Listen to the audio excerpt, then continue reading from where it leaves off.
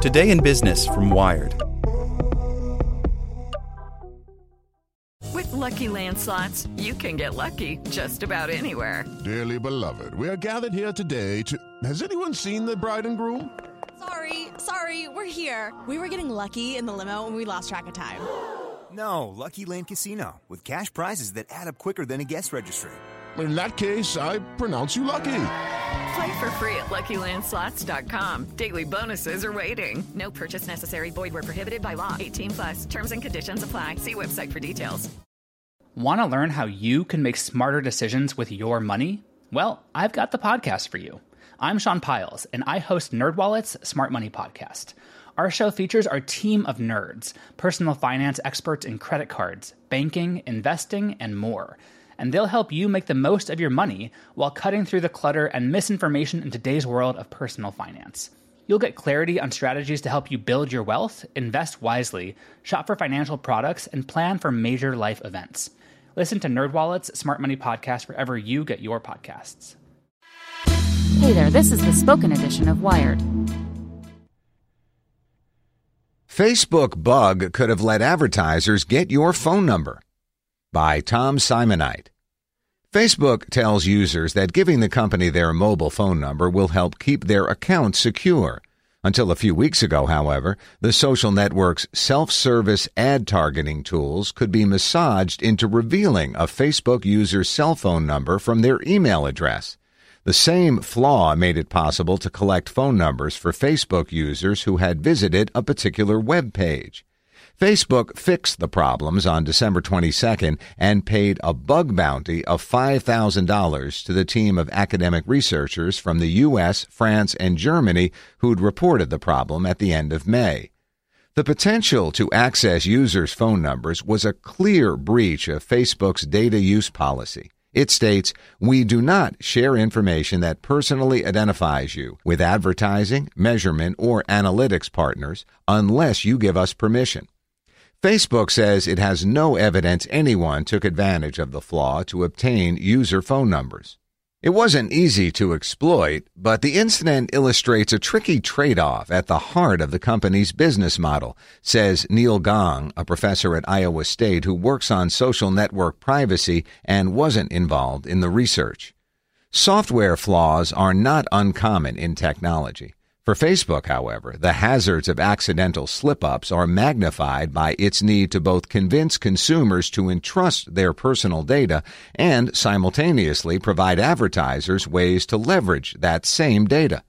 That creates different risks to those of more conventional data hoarding companies, such as credit bureaus. While those companies typically work with select corporate clients, anyone can sign up to run ads on Facebook and tap the abundant data from its users. There have been data brokers for years, but typically to get access to that data, you had to sign a contract with them, says Alan Mislove, a professor at Northeastern who worked on the project that exposed the problem. Facebook and Google are de facto data brokers. They don't sell data, but they're making that data available in indirect ways to a wide range of people. Mislove worked with others from French research institutions Eurocom and University of Grenoble-Alpes and the Max Planck Institute for Software Systems in Germany. The group will present its findings at a security conference in May. The researchers exploited one of Facebook's self-serve ad targeting products called Custom Audiences. It allows advertisers to upload lists of anonymized customer data, such as email addresses and phone numbers, and then target ads to Facebook users the company can find using that data. Facebook tells advertisers how many of its users will see an ad targeted to such a list. If you create multiple target lists, it reports how much they overlap. Until Facebook altered the system in December, that feedback on audience size and overlap could be exploited to reveal data about Facebook users. The trick involved taking advantage of the way Facebook rounded those figures to obscure the exact numbers of users in different audiences. In one demonstration, the researchers got Facebook to reveal the cell phone numbers of 19 volunteers from the Boston area and France who provided the email addresses associated with their Facebook accounts. The first step involved using Facebook's ad tools to generate a series of ad targeting lists covering all 2 million possible Boston area cell phone numbers and the 20 million numbers in France. The researchers then used Facebook's tools to repeatedly compare those audience lists against others generated using the target's emails. Watching for changes to the estimated audience figures that occurred when an email address matched a phone number could reveal users' numbers one digit at a time. This attack appeared to apply to all Facebook users with a phone number associated with their account. In a second experiment, the same approach was used to collect phone numbers en masse for volunteers who visited a website with the tracking pixel Facebook provides to help site operators target ads to their visitors. This appeared to work for all accounts Facebook defines as daily active users. Neither attack was speedy. Just uploading and setting up the necessary targeting lists took days. Extracting the phone number for a given email took an additional 20 minutes. But the researchers argue it could have helped enable targeted attacks such as phone porting, where a criminal takes over a cell phone number to compromise more valuable accounts, for example, with a bank. Facebook fixed the problem by making its ad targeting tools less powerful. Since December 22nd, its ad tools no longer show audience sizes when customer data is used to make new ad targeting lists.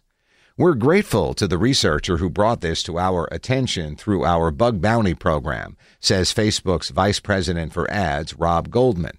While we haven't seen any abuse of this complex nature, we've made product changes to prevent this from occurring. Facebook says its bug bounty program has paid out nearly $1 million in the past year, in payments starting at $500. Facebook has had to weaken its ad targeting systems to prevent them tattling on users before. The company made its tools less granular in 2011 after academic Alexandra Korolova showed they could be used to infer sensitive data such as a person's age and sexual orientation. Krishna Gumati, a researcher at Max Planck Institute of Software Systems who worked on the team that forced December's fix, says it's unlikely to be the last. If I had to bet on it, I would think there are other bugs in there, he says.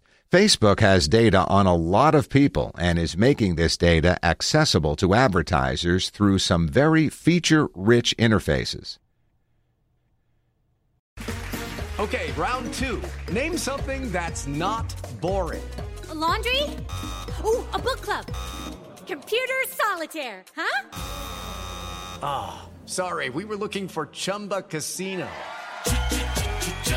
That's right. ChumbaCasino.com has over 100 casino-style games. Join today and play for free for your chance to redeem some serious prizes.